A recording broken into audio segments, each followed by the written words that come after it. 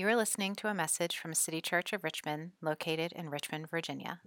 We are a broken people, loved by God, continually restored by Christ, and sent out to worship God, serve our city, and work for its renewal. To learn more about City Church and to find out how to get connected to our community, visit our website at citychurchrva.com. That's citychurchrva.com. And thanks for listening. Well, good afternoon. I might repeat that with good morning because I'm usually preaching in the morning, but good afternoon, and it's good to be here. You see the passage we have in the New Testament reading from the book of Matthew. And this passage is kind of a summary of Jesus' ministry, of him going out in the 3 years that he has and going out through the towns and engaging and producing his ministry to what God has called him to. And so this is Jesus' mission, and that's what I'm going to look at this afternoon. And so this is God's word for you and for me this afternoon as we come together. And it says, "And Jesus went throughout all the cities and villages, teaching in their synagogues and proclaiming the gospel of the kingdom, and healing every disease and every affliction. And when he saw the crowds, he had compassion for them, because they were harassed and helpless, like sheep without a shepherd. And then he said to his disciples, 'The harvest is plentiful, but the laborers are few. Therefore pray earnestly to the Lord of the harvest to send out laborers into the harvest.'" Let's pray together as we come to God's word. Father, we do thank you this afternoon for your word. We thank you that it teaches us, that it touches our hearts, that it convicts our minds, that it helps us to see who you are as our Father, and how and what you call us to as your children. Lord, quicken our hearts. Help us to be engaged. Help us to think about your plan, your mission plan for your Son, Jesus Christ, and for us as your followers. In Jesus' name, amen. So as we look at this passage this afternoon, I want you to think about what gets you excited. What gets you excited? What would get you engaged, have energy? For my son, one of my sons, he's a SEC football fan to the nth. He's USC East Coast, not West Coast. He has got his clock counter on to when the games will start. He's getting excited. He's looking to that. What gets you excited? Were you excited when you came in today to think about, I'm ready to come and praise God? Are you thinking about what you might do this summer, what vacations you might go on? Some are going to the beach, Outer Banks. Some might be going to the mountains, family time. What does it look like? What gets you excited? Now, we can look at the positive sides of that and also the negative side. We're not going to look at the negative excitement we have, but the positive. What gets you moving? What gets you thinking? What gets you engaged and you're looking forward to? And then to transition that a little bit, to think about it this way. What excites you about what God is doing or has done? When you think about God moving in his kingdom, what excites you? What gets you going? Where do you feel encouraged? And just to give you a couple examples, one of the things that excited me recently in this idea of God moving and God on his mission, Christ's mission for making him known, is I heard of a couple that was going towards the Ukrainian war. A couple that left Richmond recently to go to encourage a mission that they support. It called Music Mission Kiev, where they have an orchestra and they reach out to people, but they went to Ukraine to encourage the people. That excites me because they're putting their own safety at risk to go do something greater, which is God, and go to proclaim God and go to help them. Well, something else that excites me is college kids, and when I work with some of the college kids at Stony Point, but one of the things that excite me is some of the kids said, "Hey, I'm not going to be here this summer." One of them's working at Camp Willow Springs, they're in that area, and they've gone to serve God. They make some money, but not a lot. But they've gone to serve. They've gone and said, "Yeah, I'm going to do that." And another one has said, "No, I got an internship in my hometown, in the place where I'm going to school." And so it gets me excited to think about, here are these kids, these young kids who are doing things to reach out to God and what he's about. But what excites you? What excites you about God's kingdom, God's plan, God moving, and how we're called into it? Because we're not just called to go and watch. If you go to the SEC football game with USC and you sit in the student section, you can Google this later. It's called Sandstorm. They twirl. I mean, they're into the cheering section. You can have your football team, but they're into it. They're going about it. And so, what excites you about God and what He's doing in His kingdom? And then, what can cause you doubt? Because I think naturally we can come to a place when we think about God's kingdom or the hardness in our life or what happened, and go, man, where is God in this? It's kind of the illustration that you've seen before, where a teacher writes 10 problems on the board and one of them's wrong, and 20 of the students who are in third grade, which problem do they notice first? The one that is wrong. And so we naturally can tend towards negative incentives, or maybe the kingdom's not being built, or why are these hard things going on in our life or in the life around us, or if you look at the news and the stories of the news, bad news sells. And it's easy to get trapped in that. Or if you go to your online media and you're getting bad stuff, it's easy to be there.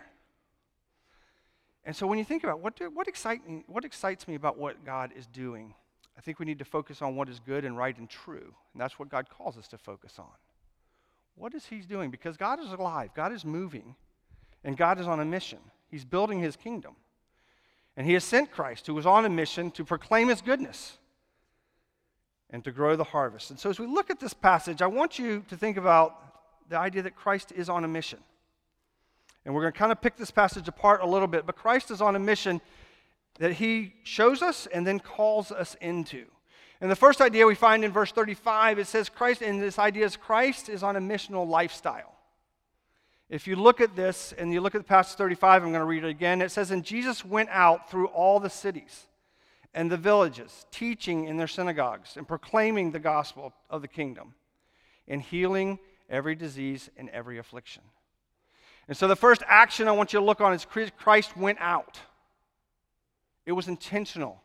As much as we love to be in the church and church is good, and as much as we want to go to women's events and women's events are great, and as much as there's going to be a great kickers thing, you can be huddled in, and there's another illustration that the church can be in a circle. And we can be inward focused the whole time just looking at each other. But Christ says, no, what I want you to do is go out. He went out and the circle would reverse. And so now which way is everybody focusing? To where they can see the villages and the people around them. And so He went out. Intentionally, He went out, and you go, oh, well, I'm not going to go out and teach in the synagogues, Pastor.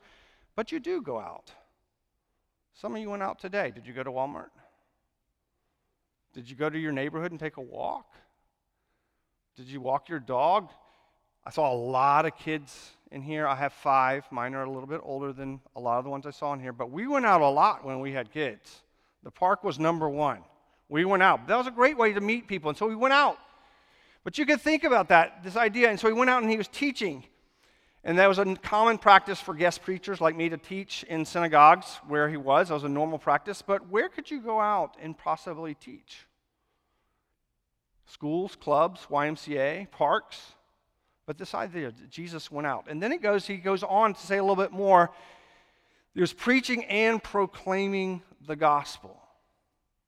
And so He goes out with a purpose. He goes out with intentionality, that He has something to share, something to explain. I recently did an evangelism conference in Spanish, and I just call it it's not very original, 1+1 method, but if I say 1+1, you can answer. I can try that again with a little authority. 1+1 is? There we go.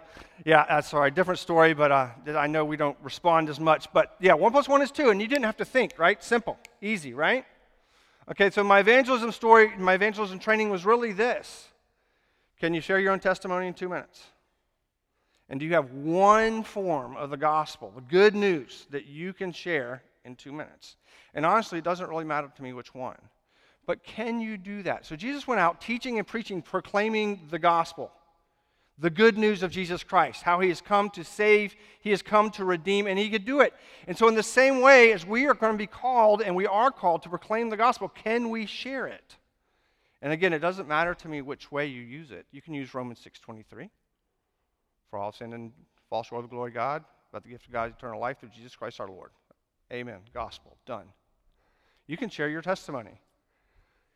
I came to faith, pastor's kid, by not being able to take that. Every Sunday until I was 12, I couldn't take that. I wanted grape juice and bread, but I wasn't allowed to have it because I wasn't a professing Christian. And that's how God used it. So proclaiming the gospel, can you explain it? Can you share it? It's a gospel lifestyle that Jesus went out, he taught, and he was preaching the gospel, and the gospel is the good news of Jesus Christ. And can you do that? The idea that we should be able to do that. And he met people where they are with healing and sickness and problems and disease and physical needs. And so he was going out to everyone, which was even against the culture, right? Because he was from Jewish background, and you didn't go out and touch the people who were sick, because then you would have been ostracized and you had to go through a whole cleanliness process. So he went out to everyone in needs. He went out to the villages and the cities. And so this is a Christ missional lifestyle. And then we think about for us, and this is something I want to think and focus on just for a minute. In Christ's missional lifestyle, we too are called to have a missional lifestyle. One of the funnest things I get to do is hear, as a pastor, is to hear people's testimonies. If we went around the room today, we would have stories from all different ways. I've heard stories of people coming to faith in a hot tub because somebody shared the gospel with them in a hot tub. I've heard stories of people who were in the hotel and they didn't know where to turn, but the Gideons had put that Bible in there, and they invested the money to buy all the Bibles and put the hotel, and then they read the scriptures in their hotel room and come to faith that way. I know a guy in South America. It's very, I served in Peru for 2 years, and literally our sanctuary was much smaller, and the doors just rolled open to the main street, so you're contending with all the vendors selling on the street and whatever. But this guy, it wasn't in our church. He was drunk and walked past, and he heard the gospel being preached, and he went in, and he was saved. And all those are wonderful. In the same way, I've heard people who are covenant children, and they come to know Christ, and all those are equally powerful and important. But all those stories and truths of Jesus were because somebody was practicing a missional lifestyle. Somebody bought the Bibles to put in.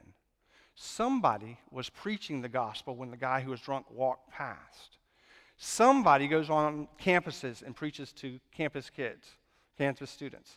Somebody held a neighborhood Bible study and invited somebody to come. And so it's this missional lifestyle, and it's very awesome and exciting. And so when we think about that and we're encouraged about this, and it's Christ's mission, is first of all, think of your own story. Who did God use to touch your life? Maybe grandma praying. Maybe mom and dad in a Christian home. But somebody has had a Christian lifestyle to proclaim the gospel to you. And then out of that, we are called to say, yeah, we can be used. And God actually says, we are called in 1 Peter, he says that we are called as a people, a holy nation, a royal priesthood, that once had not received mercies. We were once not God's people, but now we are God's own people, and we are called to proclaim the goodness of God. And so when you think of things to get excited about, one is Christ's missional lifestyle, that then is a privilege that we get to have as well. Ephesians 2 says that God has prepared good works for us to do in advance, that we may go and do them and glorify him. And part of it is proclaiming the gospel, going out just as Christ went out. Someone came out, Christ sent someone for us to tell us the gospel. In the same way, we are called to go out just as Christ did and proclaim the gospel. So you think of that, that's the first idea as we look at this. Christ is on a mission. One is that Christ's missional lifestyle. And how does it reflect? How was it a positive for us? And then how does he call us into it? The second idea is Christ's missional motive. And if you look at verse 36, it says this. When he saw the crowds, he had compassion for them because they were harassed and helpless like the sheep without a shepherd. So action number one was he went out. Action number two is actually sees people. He went out, and it says in 36, when he saw the crowds. I don't know about you, but he saw the faces. He sees the people. He sees what they're going through. He sees that they're harassed. He sees that they're lost. I am really good. My mission when I go to a store is to get what I came to get, right? So I get annoyed when the parking lot is full of people who don't know where they're going when they're trying to find a parking space. Or I get annoyed when I'm trying to get there, and I really only want to be at the store for 5 minutes. and the store's full, and there's a bunch of other people. So the first thing is he sees the people. Well, I see the people too and can have a problem with that. But then how does he react? So one is we can be blind to people, but then he sees the people and he reacts with compassion. Christ sees you and reacts with compassion. Christ sees me in all my sin and all my mess and says, you need a Savior. Christ sees us where we are. And he sees our condition. Without Christ, we are followers of the world, followers of our own sin, followers of Satan, Ephesians 2:1 and 2:3. And he says, no, you're helpless. You can't do what is right, and what you need is a shepherd. You don't have a shepherd.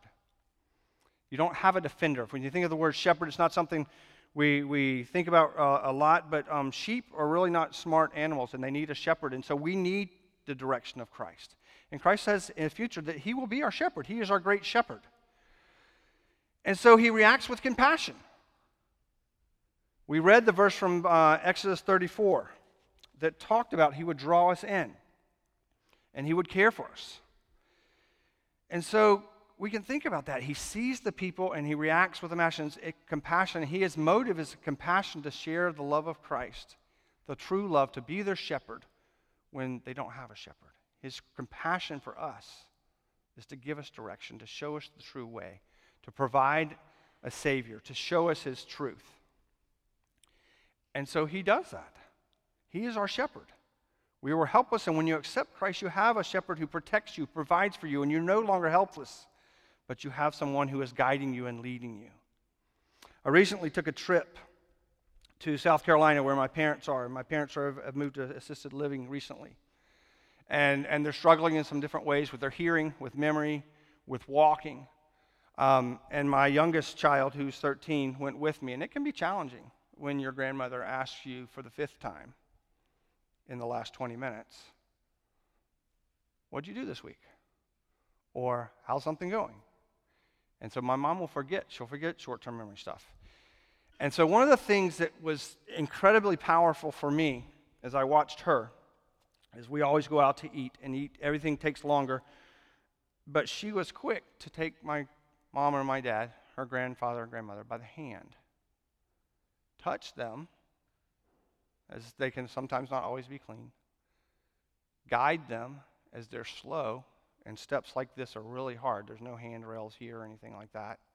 My dad has problems with vision, and then my grandmother's continuing to ask questions, and so compassionately she would touch their hand, take their hand, and walk with them.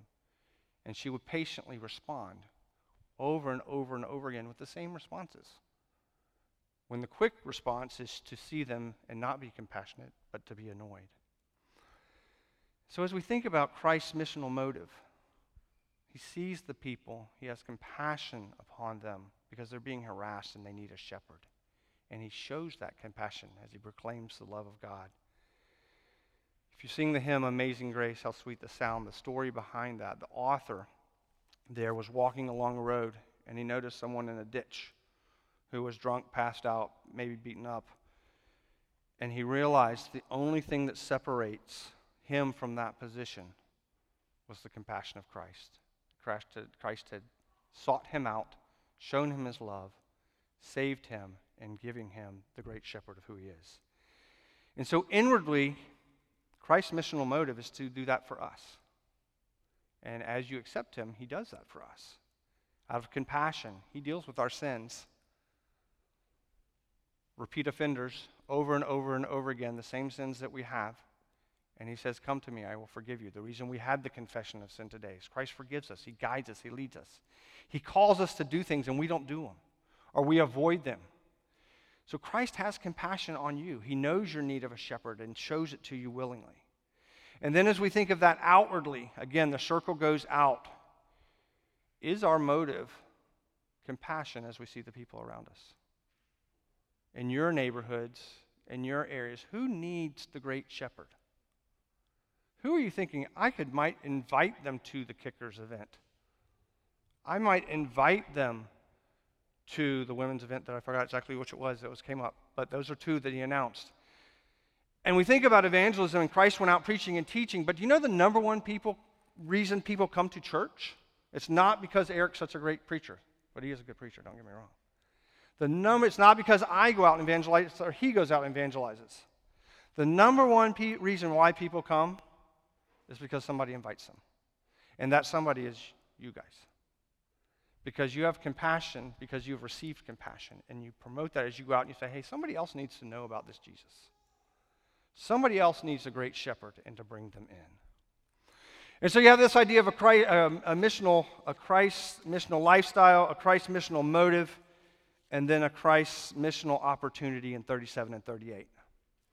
And so then he says to his disciples, the harvest is plentiful, but the laborers are few.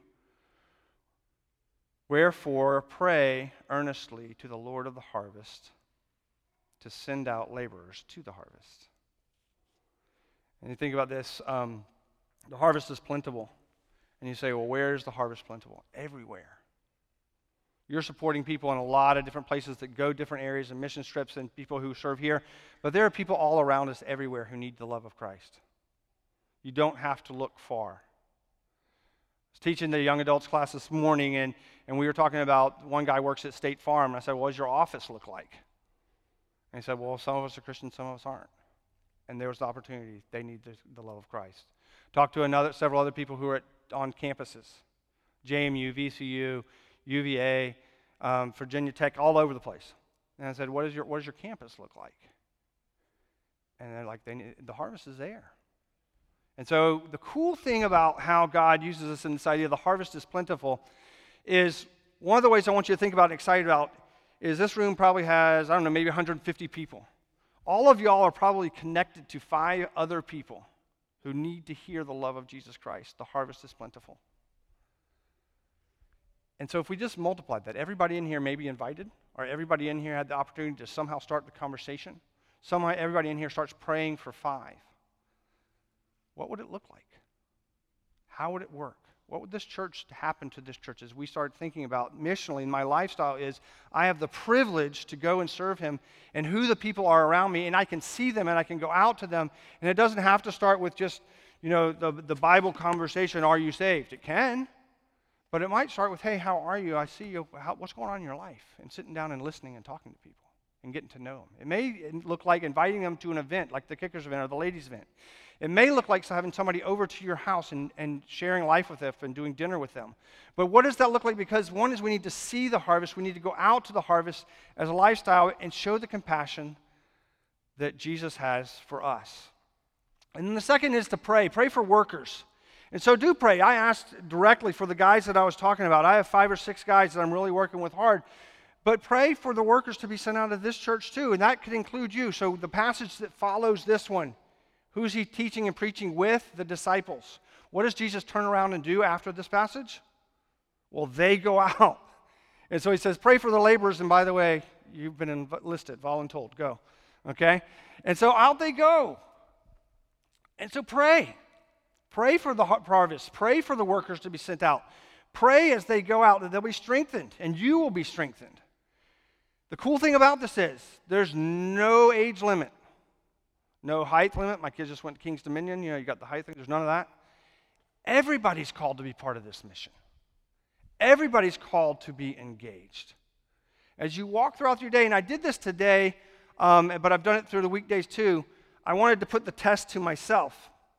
And so I went through the day as I was studying this and tried to count how many people I come in contact with. As I took my daughter to events, as I took my son to events, as we went to church events, as we went to Walmart, as we went to get our car fixed, everywhere. And I probably crossed paths easily with 100, 150 people. Now, obviously, I can't have a conversation with all those people, but I wasn't even seeing or thinking about this with most of them. So what does it look like for us to have a missional lifestyle like Christ has? That has come to us and reached out to us. What does it look like for us to see people and have compassion upon them versus judging? What does it look like as we think about the missional opportunity? Are we excited about that? That God is giving me purpose. He's giving me opportunity. And he says, he says in Matthew 28:20, that's the one we always focus on, go and make disciples, right? We focus on just that part of that passage. But do you know what the first verse right before that says? Jesus, who has all authority in heaven and on earth. And then the last part of that says, he will be with us always. So he says, go make disciples. But by the way, I'm all powerful and I'm going with you. And then he says, I will always be with you. And so he says, go. I have people for you to be a part of. I have touched your life, and now I'm sending you out to be a witness and ambassador, a purpose for me, that others may hear the good news that has been proclaimed to you, and that they may have a shepherd, just as we have a shepherd. That they may understand their need of Christ and be guided by him, just as we have that. And that's the good news. That's the Christ mission. If you look at the whole time he's here, that's what he came to do, come to proclaim the good news of God, who Christ is, and then call us into that as laborers in harvest for the field. And he will be with us, he will equip us, and he will see us forth, and he will hold us fast, even when we go out and we have a hard time. And I know it can be scary to go out and talk to people at different times. It can be scary to invite people to things. But our position in Christ is secure. Romans 8 says, what can separate us from the love of Christ? Nothing. So come, do the work that I've called you to do. Be on Christ's mission, because Christ has brought his mission to us first and saved us and redeemed us and is patient with us and sees us and has compassion to us, and now says go and serve, invite, see, go out. And I want you to know there's some really incredible, wonderful people that need to hear the good news of Jesus Christ. And God's calling us to be a part of that. That's the missional opportunity. Let's pray today as we do that, but I do challenge you to think about the two things. Understanding Christ's compassion for you. Can you share the gospel? And who is it God has intentionally around you that might need to hear the good news that you have? Because you're Christ's ambassador, a royal people saved by him. His mercy has been given to you, that we may share it and proclaim it to others. Let's pray.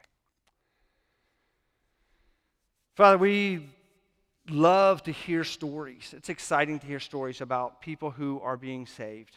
It's exciting to hear that the gospel is exploding in Africa. It's exciting to hear about people who are testifying or on our campuses. And yet, Father, many times we know and we confess we overlook the opportunities you put right before us. Father, help us to be people who go out of our way, out of our comfort zone, out of our security, out of our selfishness. So whether that's in our house, then our kids need to hear the gospel, or our spouses, or someone else who's staying with us, whether that's in our neighborhoods, as we walk our pets, as we go to parks. Father, help us to go out. Help us to be able to see. We're quick to see ourselves and slow to see others who are around us. Lord, help us to have hearts of compassion. Lord, you have had compassion on us. Help us to understand the great Savior that you are, our shepherd who guides us and leads us. Father, and help us to be on your mission, to continue to pray intentionally for you to raise up more laborers for the harvest that would go, proclaim, and make Christ known. In Jesus' name, amen.